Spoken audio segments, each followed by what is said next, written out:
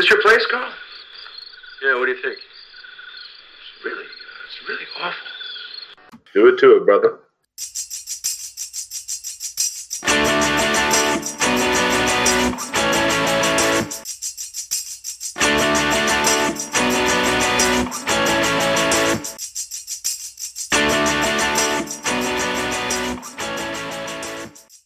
Hey, welcome to the Lutheran Stuff No Drama podcast. I'm Pastor Hoffman, and with me is Zach Lesher. Say hello, Zach. Hey, everybody. So, here we are on Sunday, and I heard you had a good Sunday because it had baptism in it. Why don't you tell us about that? Yep, we had a baptism, and we moved to having the sacrament on the fifth Sunday because we're a first and third Sunday congregation, and after all those years of wearing down my pastor, when we land on the fifth Sunday, now we have the sacrament instead of going 2 weeks without. So that's a blessing. Trust me, guys, be patient and keep voicing because it works. Well, and I'm pretty sure, most pastors, if you really asked them, they would love to say, yeah, you bet I'd love to give you guys the Lord's Supper every Sunday, but sometimes weird congregational dynamics and everything, you try to be patient and you just got to work through this stuff because part of the called and ordained ministry is preaching and teaching and administering the sacrament. And so sometimes along with administering the sacrament, you got to make sure you're hitting on that preaching and teaching. And so that what you're doing is you're not changing something. You're showing people that you're just bringing good things. That's right. I need Christ crucified for the forgiveness of my sins, and I need that often. So, well, today we have Romans 13, and everybody's going to love this. If you have a Lutheran Study Bible, you're going to see how the sections are broken down here, and we're going by that. And also, we have a great question from the No Drama group, and so. Well, we'll just get into it. I'll read the verses and then we'll take it from there. St. Paul writes, "Let every person be subject to the governing authorities, for there is no authority except from God, and those that exist have been instituted by God. Therefore, whoever resists the authorities resists what God has appointed, and those who resist will incur judgment. For rulers are not a terror to good conduct, but to bad. Would you have no fear of the one who is in authority? Then do what is good, and you'll receive his approval. For he is God's servant for your good. But if you do wrong, be afraid, for he does not bear the sword in vain. For he is the servant of God, an avenger who carries out God's wrath on the wrongdoer. Therefore, one must be in subjection, not only to avoid God's wrath, but also for the sake of conscience. For because of this, you also pay taxes, for the authorities are ministers of God attending to this very thing. Pay to all what is owed to them, taxes to whom taxes are owed, revenue to whom revenue is owed, respect to whom respect is owed, honor to whom honor is owed. Owe no one anything except to love each other, for the one who loves another has fulfilled the law. For the commandments, you shall not commit adultery, you shall not murder, you shall not steal, you shall not covet, and any other commandment are summed up in this word, you shall love your neighbor as yourself. Love does no wrong to a neighbor, therefore love is the fulfilling of the law. Besides this, you know the time, the hour has come for you to wake from sleep. For salvation is nearer to us now than when we first believed. The night is far gone, the day is at hand. So then let us cast off the works of darkness and put on the armor of light. Let us walk properly as the daytime, not in orgies and drunkenness, not in sexual immorality and sensuality, not in quarreling and jealousy, but put on the Lord Jesus Christ and make no provision for the flesh to gratify its desires." Amen. Okay, amen, definitely. we start off in the first section of 1 through 7 to say, well, what is our relationship to civil authorities, basically? And so we think about who are our governing authorities.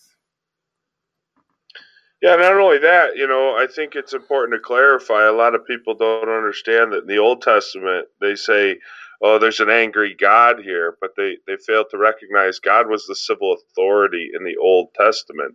He was actively the police force, the president, whatever you would want to say there, commanding the people of Israel what to do.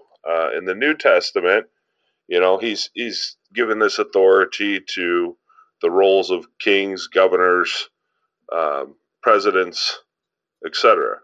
So he's not this angry God. A good God has to punish evil, right? Mm-hmm. And civilly, this is what he was doing in the Old Testament.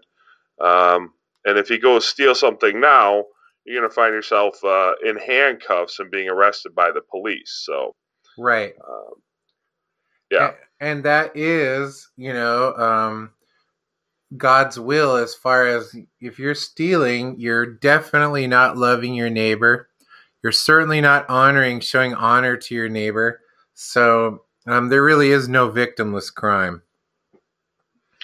No, and people make the case, well, look, they're so poor, they had to steal this or whatever. That's just a self-justification of sin, right? Mm-hmm. You got to trust the words when Jesus says, teach us to pray. We pray, give us this day our daily bread, that God's going to meet those promises for us. So, well, in our Sunday school in the morning, we're studying the Large Catechism, and Luther pretty much said everything you just said about the fifth commandment, because remember, in the fifth commandment, you shall not murder. What does this mean? We should fear and love God, that we do not hurt or harm our neighbor in his body, but help and protect him in every physical need. Well, so you see that God says more than just taking their life, but murder is hating them, it's ignoring them in need, it's, and so when we talk about the civil authorities, the same thing. You see a very much an important crossover here between saying, well, for all the people that say civil disobedience is patriotic and stuff like that. Well, no, this kind of stuff. And when everybody's always mad about everything, and the truth of the matter is we have a pretty decent system here. Yeah, and well, since we're talking about it, let's get on the subject like when to obey God and not obey the authorities is obviously when the authorities go against God. So, like you were just saying about protests or whatever, marching for life would be a good example of how to get your government to change their mind in the country. March and picket against them civilly because they're going against the commands of God, especially, like you just mentioned, the fifth commandment. Well, absolutely. We have now. That's another reason why I was rah-ing our system, is because if something is a problem, we have, as Americans, we have a right to peacefully gather. We have a right to speak to our representatives, things like, and we take it for granted, and we often think that it's not good enough. But if you look at what other countries have to deal with, we can legally say, I think that's a bad idea. And in other countries, not so much. There's countries that other country like California and their straw thing. Yeah. I call California another country because they're just out there. So I know. If you live in California, get out. Get out. Seriously, if you live in California, you have our deepest condolences.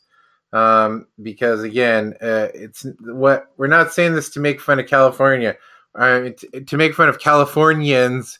We're saying this because there's some weird things going on that even Californians are saying, you know what? I don't like that. Yeah, abortion's legal, but straws aren't, right? Yeah, Like, that's weird. I know. So I mean, these are the kinds of things that you have God's permission to disobey the government. You know, as far as the abortion thing goes, like we obey the Ten Commandments over man's rule any day. And you know, the early church knew this especially well. I mean, they were martyred for the faith, so they got chucked to lions. You know, the hardest persecution we face today is we might get called some names, right? And people cower, but the early church were thrown to the lions for disagreeing with Caesar and the like. Yeah, that's not quite the same thing as being in the lion's den, to be in the Roman Colosseum. That's how Paul met his end. In the Roman Colosseum, in the Colosseum, and he was beheaded, I believe. And so, you know, that was his severance pay for his service as a pastor, I guess. Yeah, well, I mean, Jesus says in the book of Acts, I will show him all the things he's got to suffer for my name. So, but that's the thing when you become a Christian, you kind of happy to do it. You know, you're kind of happy to suffer for the cross. Well, as you become sanctified and whatnot in the broad sense. Yeah, when you look at the alternative, it's definitely and here's something interesting as we look at chapter 13, because you notice St. Paul isn't trying to say he's no longer talking about justification here. He is talking about I'm going to argue he's talking about part of our lives as sanctified Christians, the life that we live according to the gift we've been given. And because ultimately we ask ourselves, well, why would a Christian want to promote a good government? And, you know, the answer is pretty simple, is when you have a government that's working well for the people, then you have some peace and you have some order. And when God's put these people in this vocation of giving us peace and order, well, we can do other things like mission work, spread the gospel, hear the word of God, receive the sacraments, and not always just trying to get past the battle line just to get to the church, you know? So a good government is a blessing from God in and of itself. Not only that, God is a God of order and not a God of chaos. So God has these things for good order in society. Right. This is the curb use of the law. The first function of the law is to curb sin. Sure. And if he's doing that, you know, even if you have unbelievers who are refraining from stealing and murdering and whatnot, society is running better. Absolutely. Now, when he gets into the second section, as the LSB lists it, fulfilling the law through love, here's another one where you get people who get triggered a little bit. And this is what I like about Paul. He's not afraid to trigger a snowflake or two. You know, when he talks about, no, in anything except love for each other, I mean, it comes up to say that how in the world is love going to fulfill the law?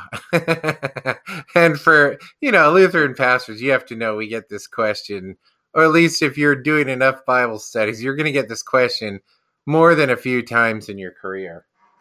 And when we talk about love is fulfilling the law, well, when it comes to God's law, and when it comes to this and showing love and mercy to somebody, this is what God says is right. So by fulfilling it, meaning it's to say that you have heard God's word, he said this is right, and by doing that, what he says is right, that fulfills what he says is good. So for the people who are trying to save themselves, this is not your passage. for the people who are wanting to know what, again, like good government, what good neighbors look like, fulfilling the law is of good neighbors is loving them. Yeah, that's right. And again, love is not this feeling of mush. It's this self-sacrificing giving of yourself to your neighbor, to your spouse. And our example is found in Christ, how he did not come to be served, but to serve. And then he gave himself ransom for many. Right. So when we talk about loving our neighbors, we're not talking about the cross and the resurrection, the law that's here. Because, again, for the people that are always trying to work their way to heaven, the law really confuses them. For Christians who understand that there's things like our civil law that we deal with every day, just because I didn't speed coming to work doesn't mean I've somehow added to my justification. It means that it means I've been a good neighbor to my other neighbors who have kids in my neighborhood who are playing and who have, and keeping our neighborhood safe and our streets safe by me not barreling down the street with kids and people on bikes. So that's just showing love to my neighbor. That's right. And Paul is emphasizing the Ten Commandments because, if you do love your neighbor, you're not going to commit adultery. You're not going to murder. You're not going to steal. You're not going to covet. Why? Because all these things hurt your neighbor. It's not good for your neighbor. If you do these things, you are hurting your neighbor. If you love your neighbor, you're not hurting them. Therefore, you're not breaking the commands. Right. And I like this in verse 11 because, again, this really clarifies it. Besides this, you know the time that the hour has come for you to wake from sleep. For salvation is nearer to us now than when we first believed. The night is far gone, the day is at hand. So then let us cast off the works of darkness and put on the armor of light. Let us walk properly as in the daytime, not in orgies, drunkenness, sexual immorality, and sensuality, not in quarreling and jealousy, but put on the Lord Jesus Christ and make no provisions for the flesh to gratify its desires. The imagery here is outstanding because we know that one of the laws is, at evening, you're not supposed to do anything. It's a Jewish law. And so he's saying, look, the time now when you're supposed to not be doing anything, that's over.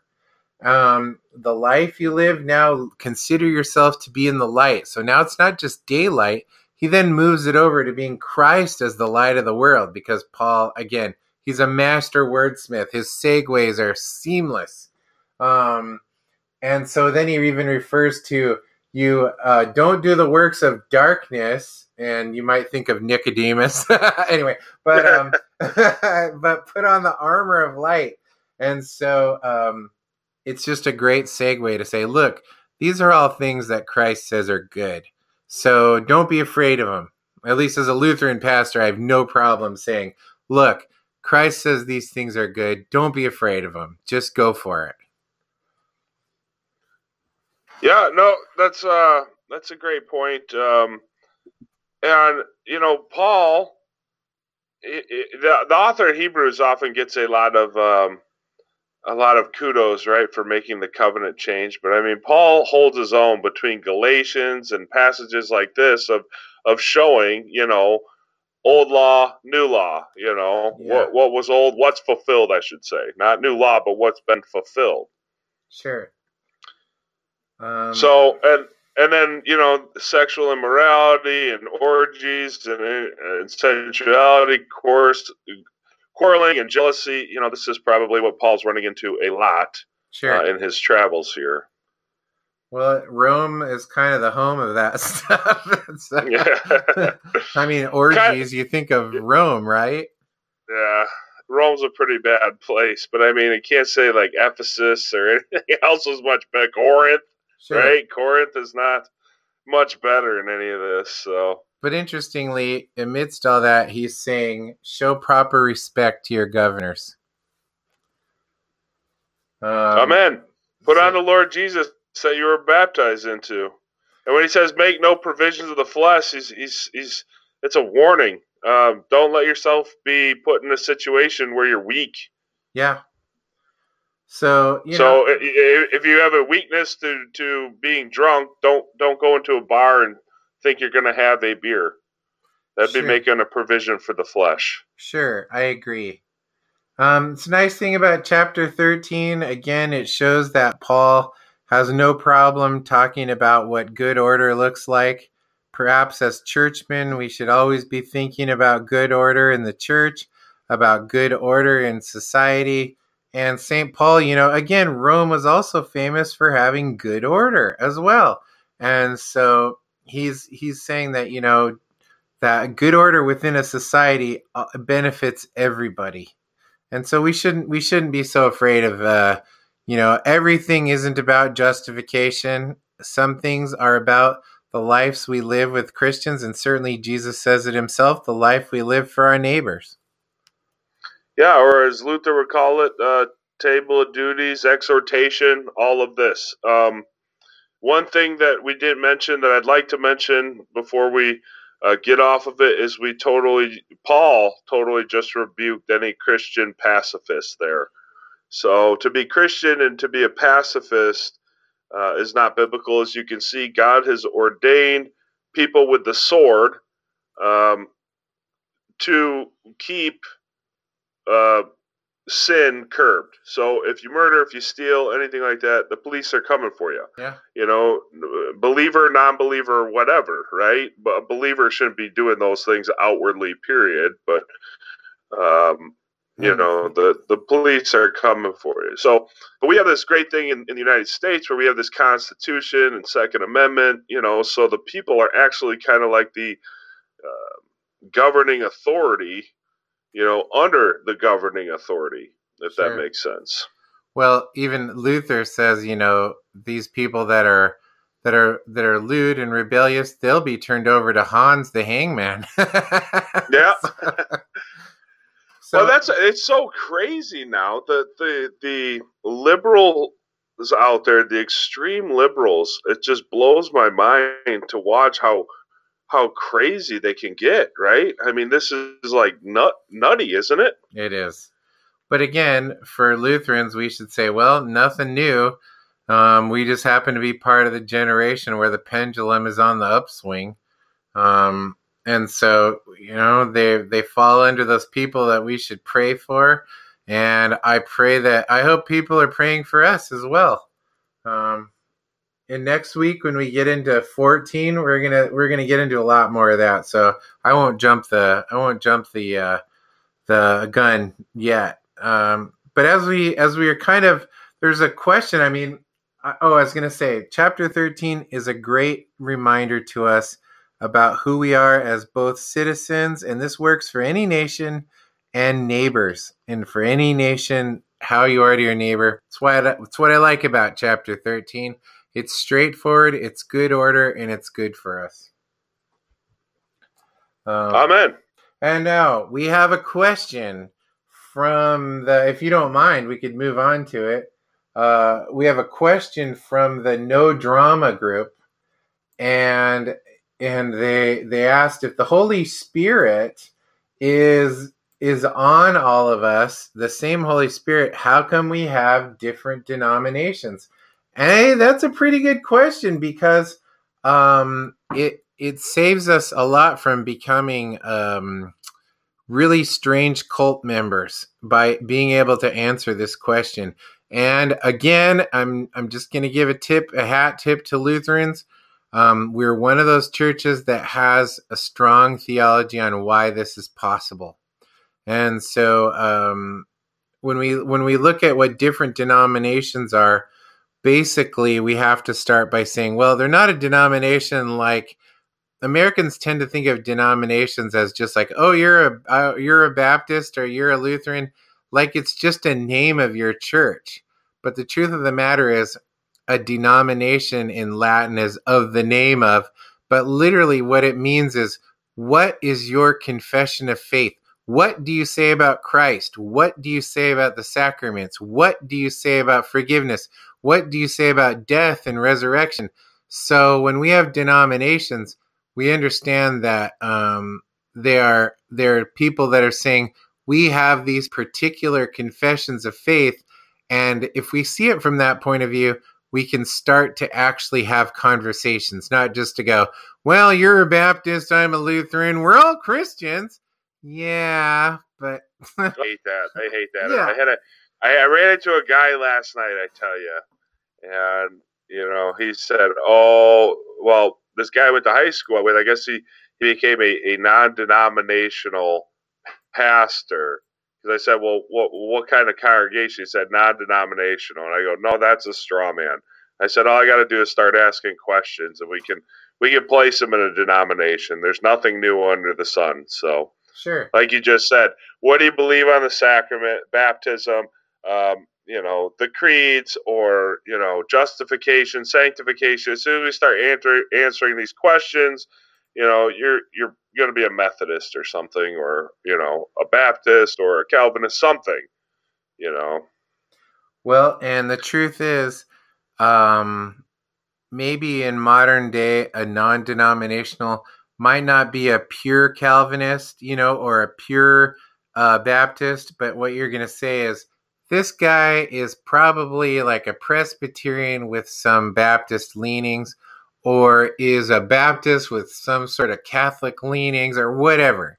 That even though they're not a pure sample of what historically these different denominations are, you're now saying, I'm a confession of faith, and then we can talk. We can talk like reasonable. We can reason the scriptures together when you say, I don't believe that the Lord's Supper is given and shed for you for the forgiveness of sins. Great, we can work with that. We can actually have a peaceful, orderly conversation. Well, and to the main question, why? Why is there a split? Two things, Satan and the flesh. And those two things, Satan is always tempting the old man. He can't tempt the new man made in the image of Christ. Duality of natures, go back and check out our podcast on Romans 7 for that. But duality of natures, he's tempting the old Adam always to sin and doubt. So the devil has one trick, but he repackages it, and it's to get you to look away from Jesus. Now, to most Christians, he can't do that, but he can get you to look away from a objective assurance found in, say, your baptism or the sacrament of the altar, and by doing so, he's weakening faith, you see? So he doesn't get you to look away from maybe the word, which I would put Methodists and Baptists and, everybody under, but, they deny the efficiency of the sacraments. Yeah, I think that makes a good point because remember, even in the Garden of Eden, the serpent wasn't like the way that he deceived them wasn't just to say deny everything. It was to say, are you sure? And then he even tells them, you won't surely die, but actually you'll come to be as gods. And it's kind of true, but a deception, because what it's doing was having them focus on themselves, because immediately Eve was like, well, she looked at the fruit and saw it was good to look at and good for gaining knowledge, and pretty soon it's not, but God said no. So the problem is they looked at it themselves and went, now that I think about it, yeah, that's pretty dumb that we're not eating it. And they just sort of forgot. And then when she gives it to Adam and he eats it, it's just the same thing. Is the devil always packages heresy in doubt, not in just denial of everything. It's just always a little doubt. And he's not like, hey, red flag. Yeah. It's just a slow denial. The scriptures say disguises himself as an angel of light. So don't expect your enemy to come to you and be like, yeah, I'm your enemy. The devil's smarter than that. Jesus warns of wolves in sheep's clothing. The key word is they're in sheep's clothing. You know, they're not coming to you like a wolf. Right. They're going to look like a sheep. They're going to sound like a sheep. They're going to look like a sheep. I would say the four enemies of the church, the main reason for denominations can be broken down into enthusiasm, revivalism, pietism, and mysticism. Well, you always have Fisk's favorite of saying what is it? Therapeutic. Moralistic therapeutic deism. It's truism. I mean, it's to say that, if you're just looking for a moral background, then you can say, well, we're all Christians. But if you're looking for the one true God who redeems the world on the straight and narrow path, then you have to really start defining your terms, because words matter. If they didn't matter, they wouldn't call Jesus Halagos, which is the word. So, and that's really... right. And as Lutherans, we do a good job of dividing law and gospel with these things, because, I mean, we'll go argue morality, but the second someone wants to take Jesus out of the picture, we drop morality and we pick up the cross. You know what I mean? And we're arguing justification by faith alone. So, we sound like legalists to one group and antinomians to another. If you've been charged with both, then you're a Lutheran.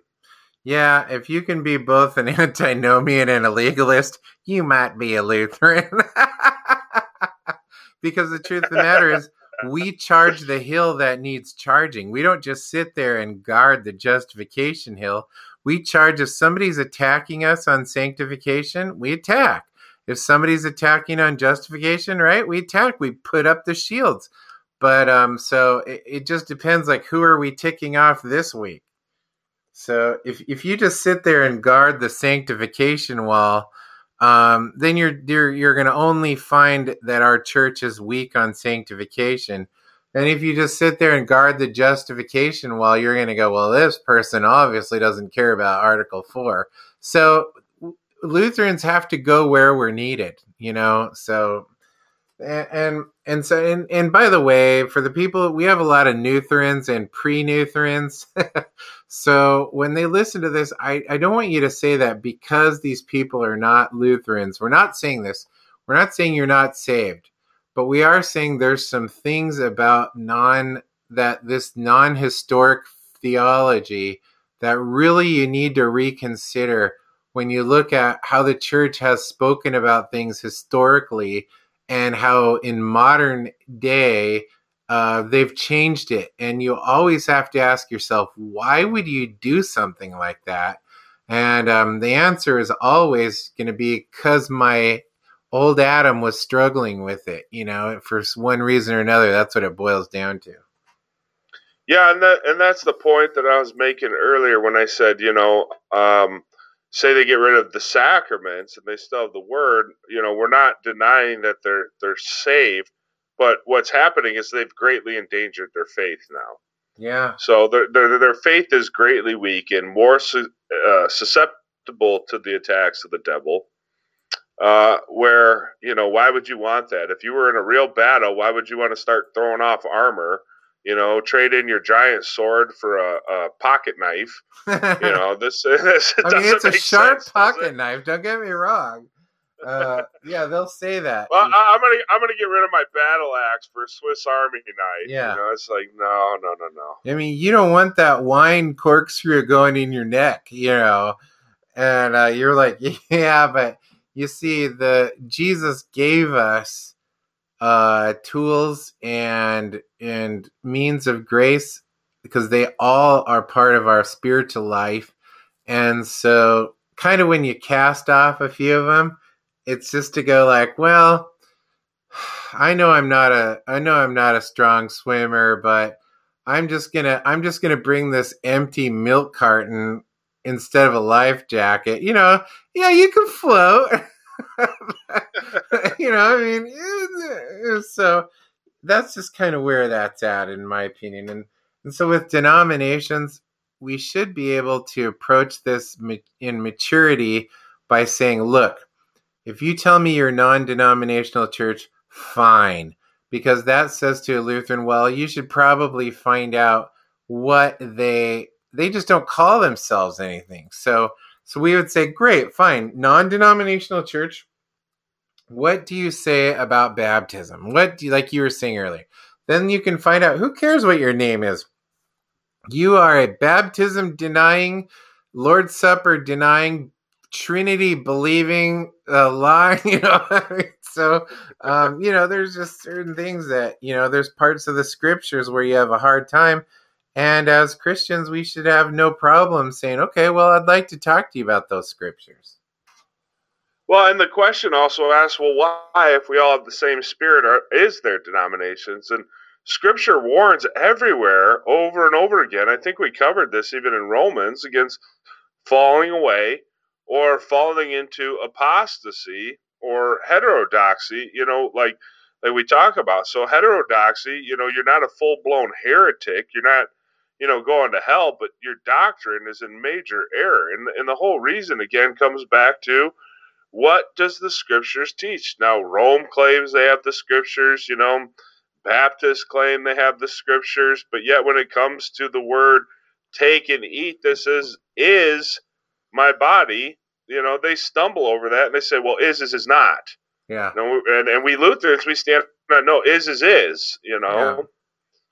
So you can't. So it's a game, and it's a game of reason and strength. And for Lutherans, we say, you know what? That doesn't make me less of a Christian to hear this is my body and say, okay. So, I mean, it's not because I can tell you, like, well, look, here, I want you to do this test on it, and I will show you that this is the body and blood. The truth of the matter, since words matter and the word told us this, then it's an article of faith and grace. Yeah, exactly. And here's the thing, is faith never looks to reason. Faith doesn't look to feelings. Faith looks to Jesus and what Jesus said. So I've been playing with this thing. I was going to write on this thing, but I'll just break it out here on air. If we look at it on air, if we look at the Ten Commandments, every Ten Commandment can be summed up into a feeling. Think about that for a minute. So commandments 1 through 10 can all be summed up into a feeling. So if you commit adultery, it's a feeling. If you murder somebody, it's a feeling of anger. It's all feelings, but faith doesn't look to feelings, right? Sure. It looks to Jesus. Sure, the law makes you feel guilty. I mean, seriously. Well, that's why faith should never cling to feelings. If you don't feel forgiven, it's not about feelings. It's about faith. It's about, being declared what the word has said. Yeah, it's about being declared when Jesus says this. This is, again, we'll get into this more later, but this is why we can baptize babies and why we can baptize somebody who is in what's known as a persistent vegetative state, because they don't need to display an outward act from an inward change. Jesus gives them this because they're rotten sinners who need to have their name written in the book of life. You know what? And I'm glad you brought that up. Let's talk about that for a second. So we'll take a denomination, like we'll say Methodists do this, right? The outward change, right? Yeah. So somebody's born retarded, like seriously mentally disabled. You're saying there's no salvation for them because they don't understand? Well, they won't say that. They have to we Lutherans would make the argument, no, there absolutely is salvation for them because it's God who saves, not man, right? So there's not an outward change, or however they word it, a outward symbol of the inward change or whatever. It's actually, the baptism is the changing. It's the renewing. It's the Spirit coming and the forgiveness of sins. Absolutely. So, well, that's why you get made up theology like babies are born innocent. People with yes, that's where I was going with the dedication thing, but I got sidetracked. Well, Yes, that's what I wanted to get on. So yeah, now you have baby dedication. It's like saying, like the doctor's saying to me, "Well, yeah, you're pretty sick. This medicine will cure you, but come back to me when you get better on your own. yeah. Then I'll give you the medicine." Yeah, and you just have to be really careful about that because uh, there's just no biblical backing for it. How are you going to comfort somebody? You tell them, well, don't you know babies are born innocent? Well, you obviously don't have any kids. The person who first said that, and it's to say that, and it's almost like what you're saying is there's a time in this child's life when they don't need Jesus, and that is pure bogus. That's what the devil does. Hey, let's distract you for a minute. That kid is so cute. He's got to be innocent. Don't look at Jesus. Look at how cute the kid is. In reality, you're just denying them gifts. Well, and that's what happens when you start denying true doctrines is you have to start creating false doctrines to fill the gaps or your entire theology falls apart. And when they create the false doctrines, they do so by twisting clear text and making them unclear. So is no longer is, all is no longer all, so they can arrive at these uh, unclear doctrines, right?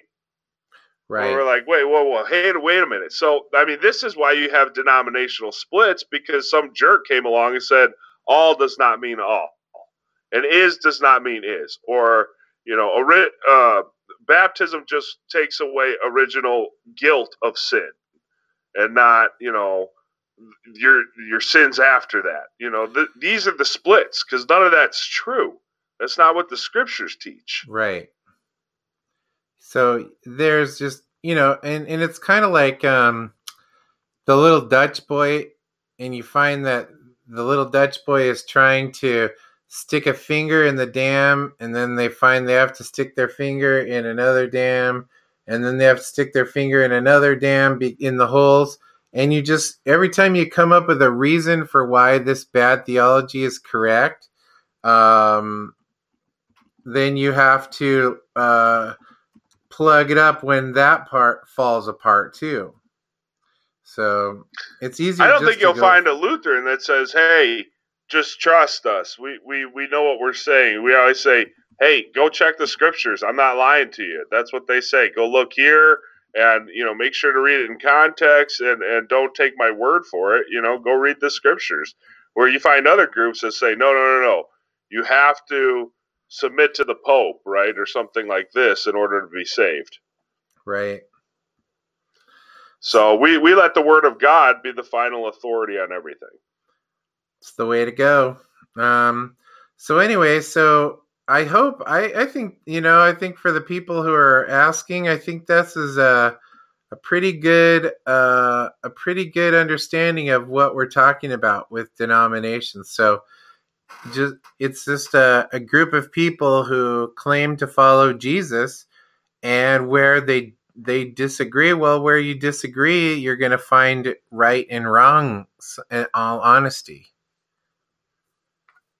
Yeah, it's something you just got to weigh out. You're going to have to take what they say and what the other group says. Here's the way I've always approached it: is I'm on a jury, and the word of God is the final authority. I got to take both groups, weigh what they're saying, and then look at the word of God and see which group is innocent and which group is guilty, or sometimes they're both guilty. Or sometimes they're both innocent. Like you have two groups that can agree that the word is a means of grace, but then that same group won't agree on what baptism is or does. Sure. So it goes back to sitting there as a juror praying, and what did the scriptures clearly say, without me trying to insert anything or remove anything, or what do they say? And again, prayer is a huge part of this. Luther realized early on that prayer and study, go together. So, absolutely. Well, I'll tell you what. I am about to go to a pastoral installation in a wonderful place called Waldport, Oregon. And then tomorrow, my group of Christ Lutheran kids are heading up. We're going to go to Higher Things. So I am going to have to get on the road. So I gotta say, Zach, this is a good one, and I hope for the people who are in the group that answered the denomination question, and I hope the Romans 13 gave you guys something to think about in who our leaders are as well as who our neighbor is. So that's all the time we have for today, but I thank all of you for listening, and this is Pastor Hoffman for Zach Lesher saying God bless your week.